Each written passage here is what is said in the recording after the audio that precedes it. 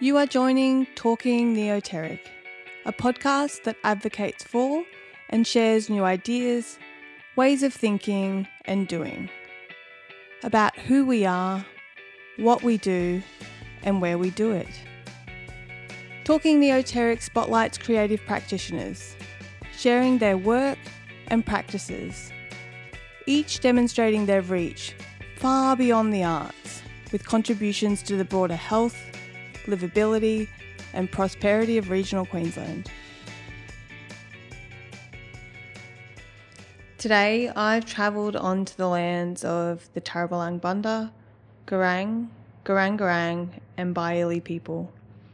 I'm in a very small regional community of Yarwun, just a few kilometres from the centre of Gladstone in central Queensland.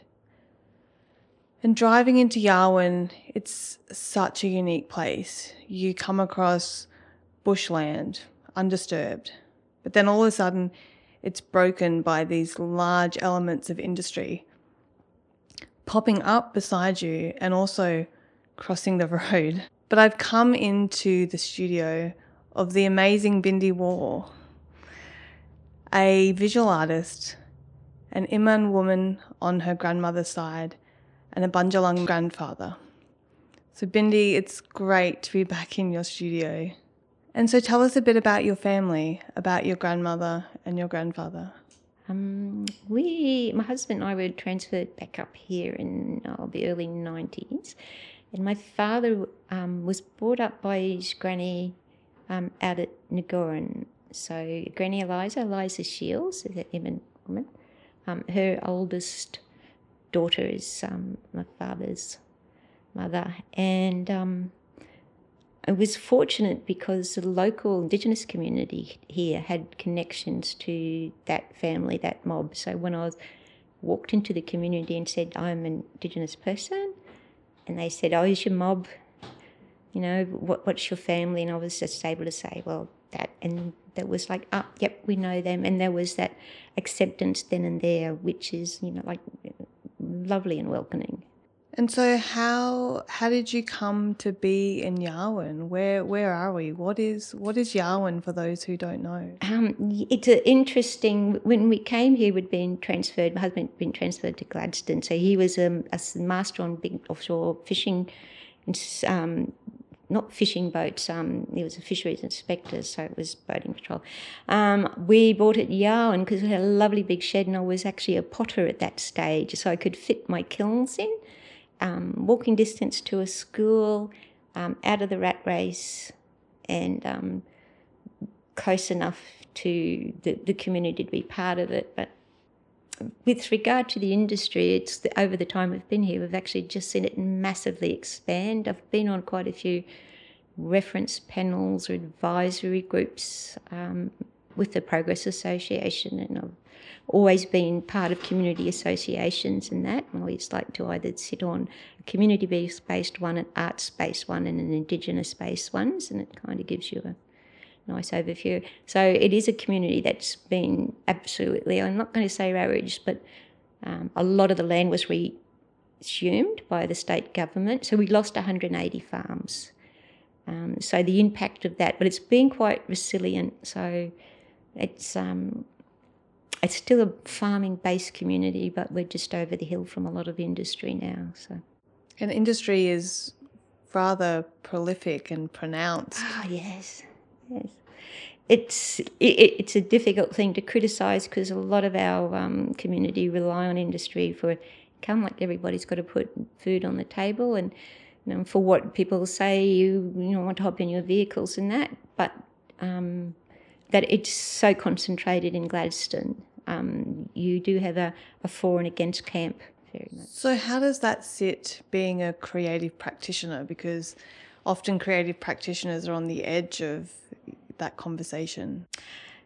For me, it was interesting because I got invited to sit on quite a few industry reference panels. We did the Visioning Gladstone 2035 reference panel and that. And what they apparently I was invited because of a creative thinker. So it's like creative thinking isn't just, I'm going to do a painting or a pot and all of that. It is looking at things and holding them up to the light, thinking if there is another way, a better way to do something. And it's that pulling apart that I like. And then you put it back together for a while and you think, well, that did or did not work. And then you pull it apart again. And that kind of thing I always found quite intriguing. And it's not just, with regard to just being an artist. It's the same with my role with the community here. We had opportunity with land at a place called Police Creek, and there was so much opportunity there. And we worked on it, and you'd see the benefits, and you would see the things that were not going to be beneficial, and you pull it apart and put it back together and present it again. I think also there's a time and place for things to happen and things will not happen, and that's for the arts also, and that's for general community projects, and And so what have you seen happen in the Gladstone region? Because you've been here for a number of years. What have been some of those incredible things that couldn't have happened without roles like yours facilitating with big industry and the opportunities and activities that have come about from supporting the visual arts in this region? I think most industries come in and I'm not going to say they want to buy your vote, but they do come in with a package. QTC would have had a community fund. I sat on the panel for that. That was a couple of million every year that we were able to give away. They want to keep the locals happy. That's their workforce. So you recognise that. Also, I think when the 3 gas plants were being built on Curtis Island all in one go, it was a massive challenge, sitting through that and seeing what had to happen in the background for that to occur all at the same time. The impacts it had on our housing, like people just could not afford rent. We had the impact it had on things like the council. They lost a lot of workers who went over to Treasure Island. The impact that it had on that value that's put into community consultation here that is, very much splurged around the community, and then when that's over, it's no longer there. So it's a roller coaster for the community. And your contribution and your knowledge comes from multiple angles, not only as a visual artist and a community worker, but also with your Indigenous heritage. So what are the additional layers and sensitivities or challenges or opportunities that come with that additional layer? I think as an Indigenous person, I'm quite conscious that some of my perspectives as Indigenous person aren't totally Indigenous mainstream. And a little bit of that is those other perspectives. So a lot of issues, quite happy to unpack them, have a look at them, have a look at that issue through my, as an Indigenous person, hat, pack that away, then look at it as a financial or like an industry or a community development type of hat. And then in the end, you take what you've got from those 3 perspectives and you try and meld that together and see if you can get something that's workable. Sometimes it's not going to work. And sometimes, you get something close.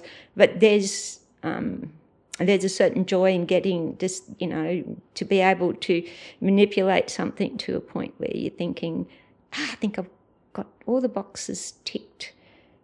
We're going to find out. And then you present it back. The last thing you do is that you become totally attached to something that you've created and think it can't be improved or it can't be rejigged or it can't be, there's not something that's going to come into the future that can make that something totally different.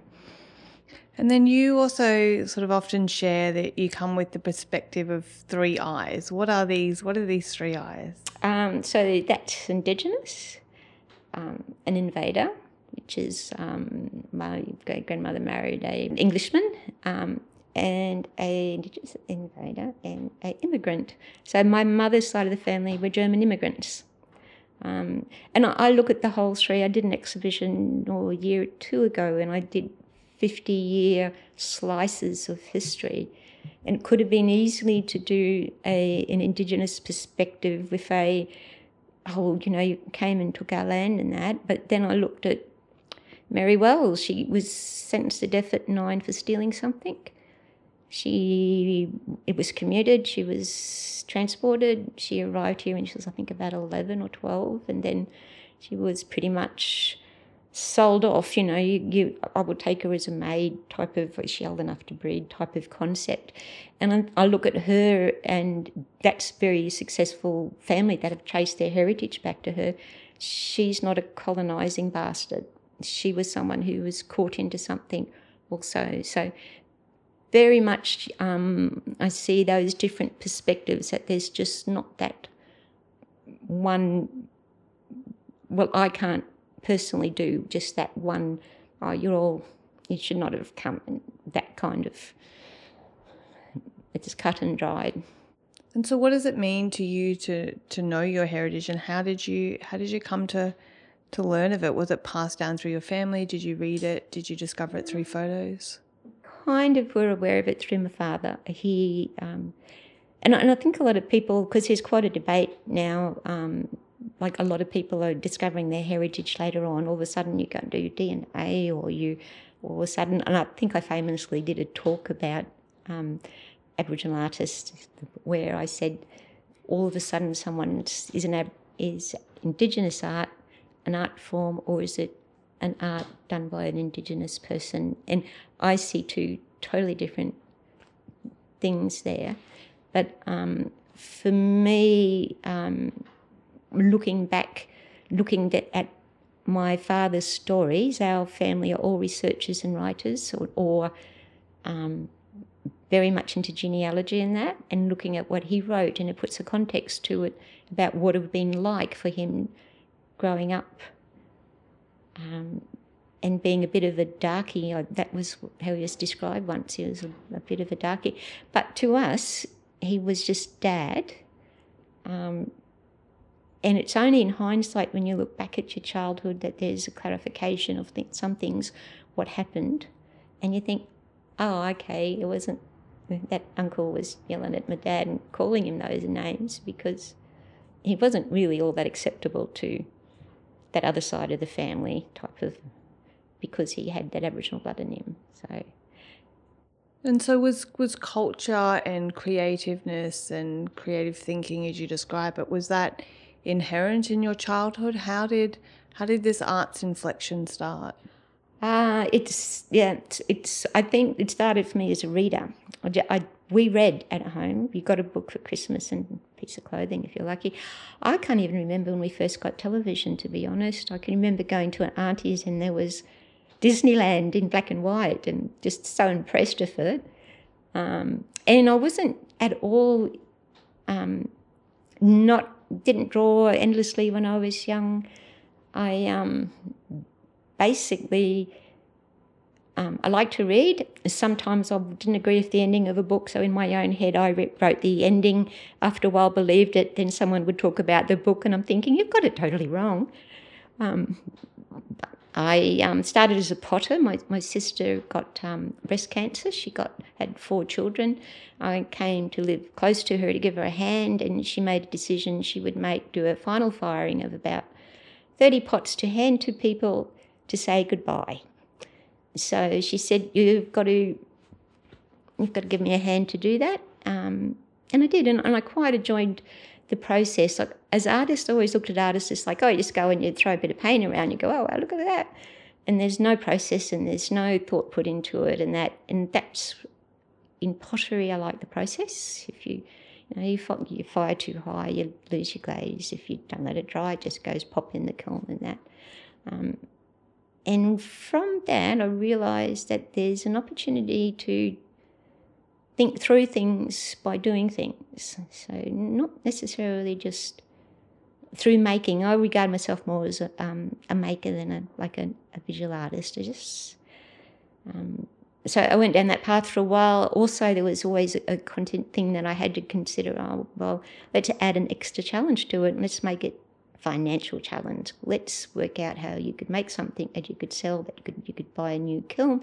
I'd sit down and plot out a process, and then I'd say, well, who's going to buy it? And then I'd go, well, you need to go and look for a market gap. And that's usually been how that craft career started. If you own kilns, the next thing you want to do is go, oh, what else can I put in the kiln?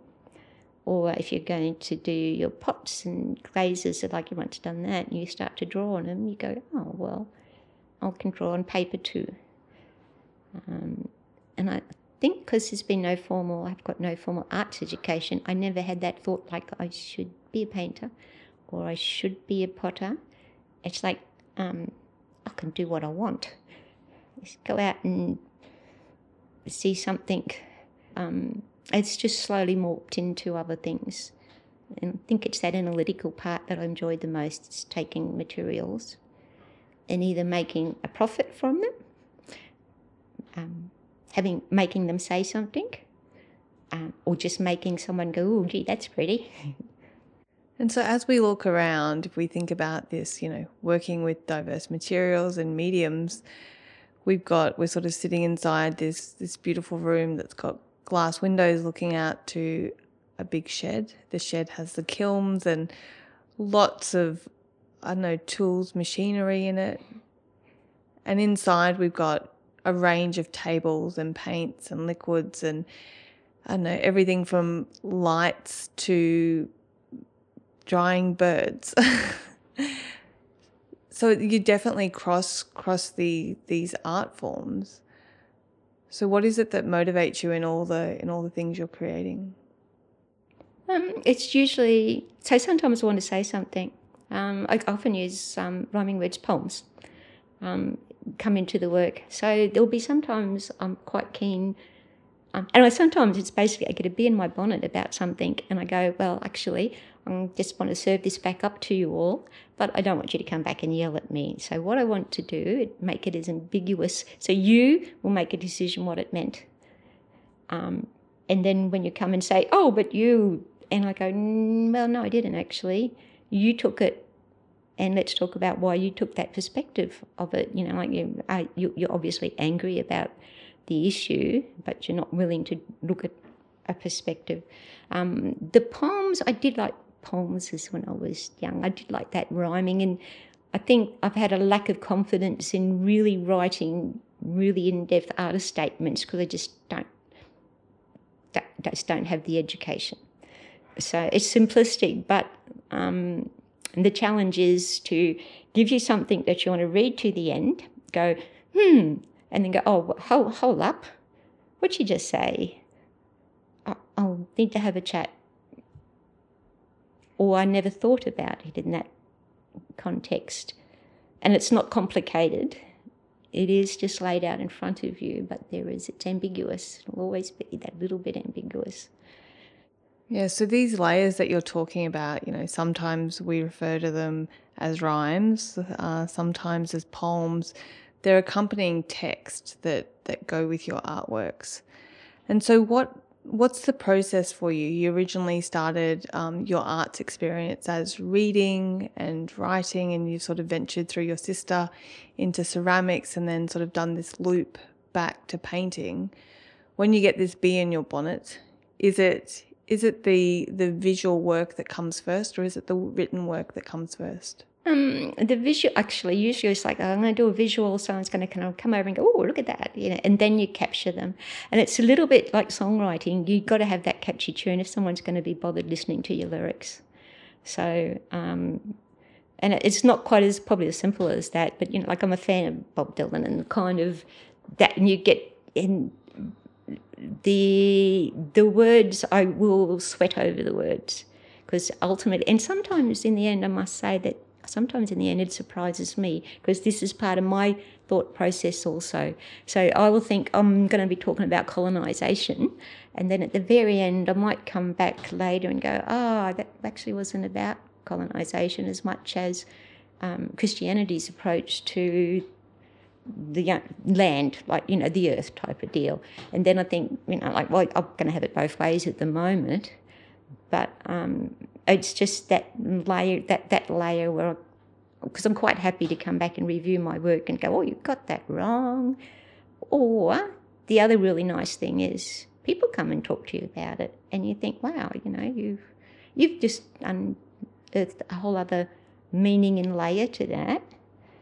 So what, do you know one of them off the top of your head? Can you give us one of your rhymes? The Bainton work was quite interesting because 2 years ago, so I interestingly had quite a lot of people come and approach me about it. A little bit worried because it did touch on to Christianity. The title of the work was Forsaking a Sacred Mother to Appease a Heavenly Father. And a lot of our mob are actually, converted to Christianity, very much religious in that. So the work was basically, you stepped off your boat uninvited. No, you arrived, you stepped off your boat uninvited. A holy book in your hand. You talked, but you never listened. You never really tried to understand. You spoke of a Heavenly Father, and you spoke of a favourite son. You said all men were equal, even us dark-skinned ones. But we were taught about shame, and we were taught about how to mind our place. And sometimes our trust in you and your God was so very often misplaced. And still I hear you argue about that Father, which name is wrong and which is right. And why do you think that He alone is the one that gives us life? For if tomorrow there is no Father, you and I shall still stand. But if there is no Mother, now do you understand? So on the surface, that is about colonisation, and an enormous amount of missionaries arrived and straight away moved into communities and converted the savages and the heathens and that.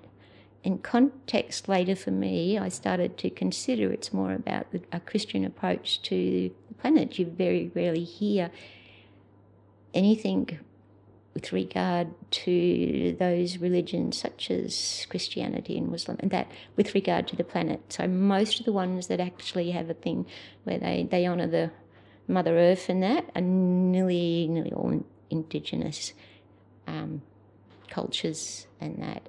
So I expect you can have it both ways with that work. But now that it's kind of occurred to me, now I actually keep kind of noticing it. And so what was the public response? We have a long journey with this work and with this rhyme poem, because at the time it was in a venue that I was director for, so I guess I saw the experience of the public. And yes, that work sold on its first day on exhibition. It could have sold 5 times over. It captured the audience's time, and they stood in front of it more than any other work. They would often walk close to it and then walk away from it. They wanted to see its perspective up close and from a distance. They would read the poem. It was a captivating work to watch people look at. What feedback did you get? A lot of people just wanted to, could I pop in and see you type of feedback. And I was like, yeah, why type of thing. It won the People's Choice Award type of also in that. And I think the comments were all really interesting. The words made the work.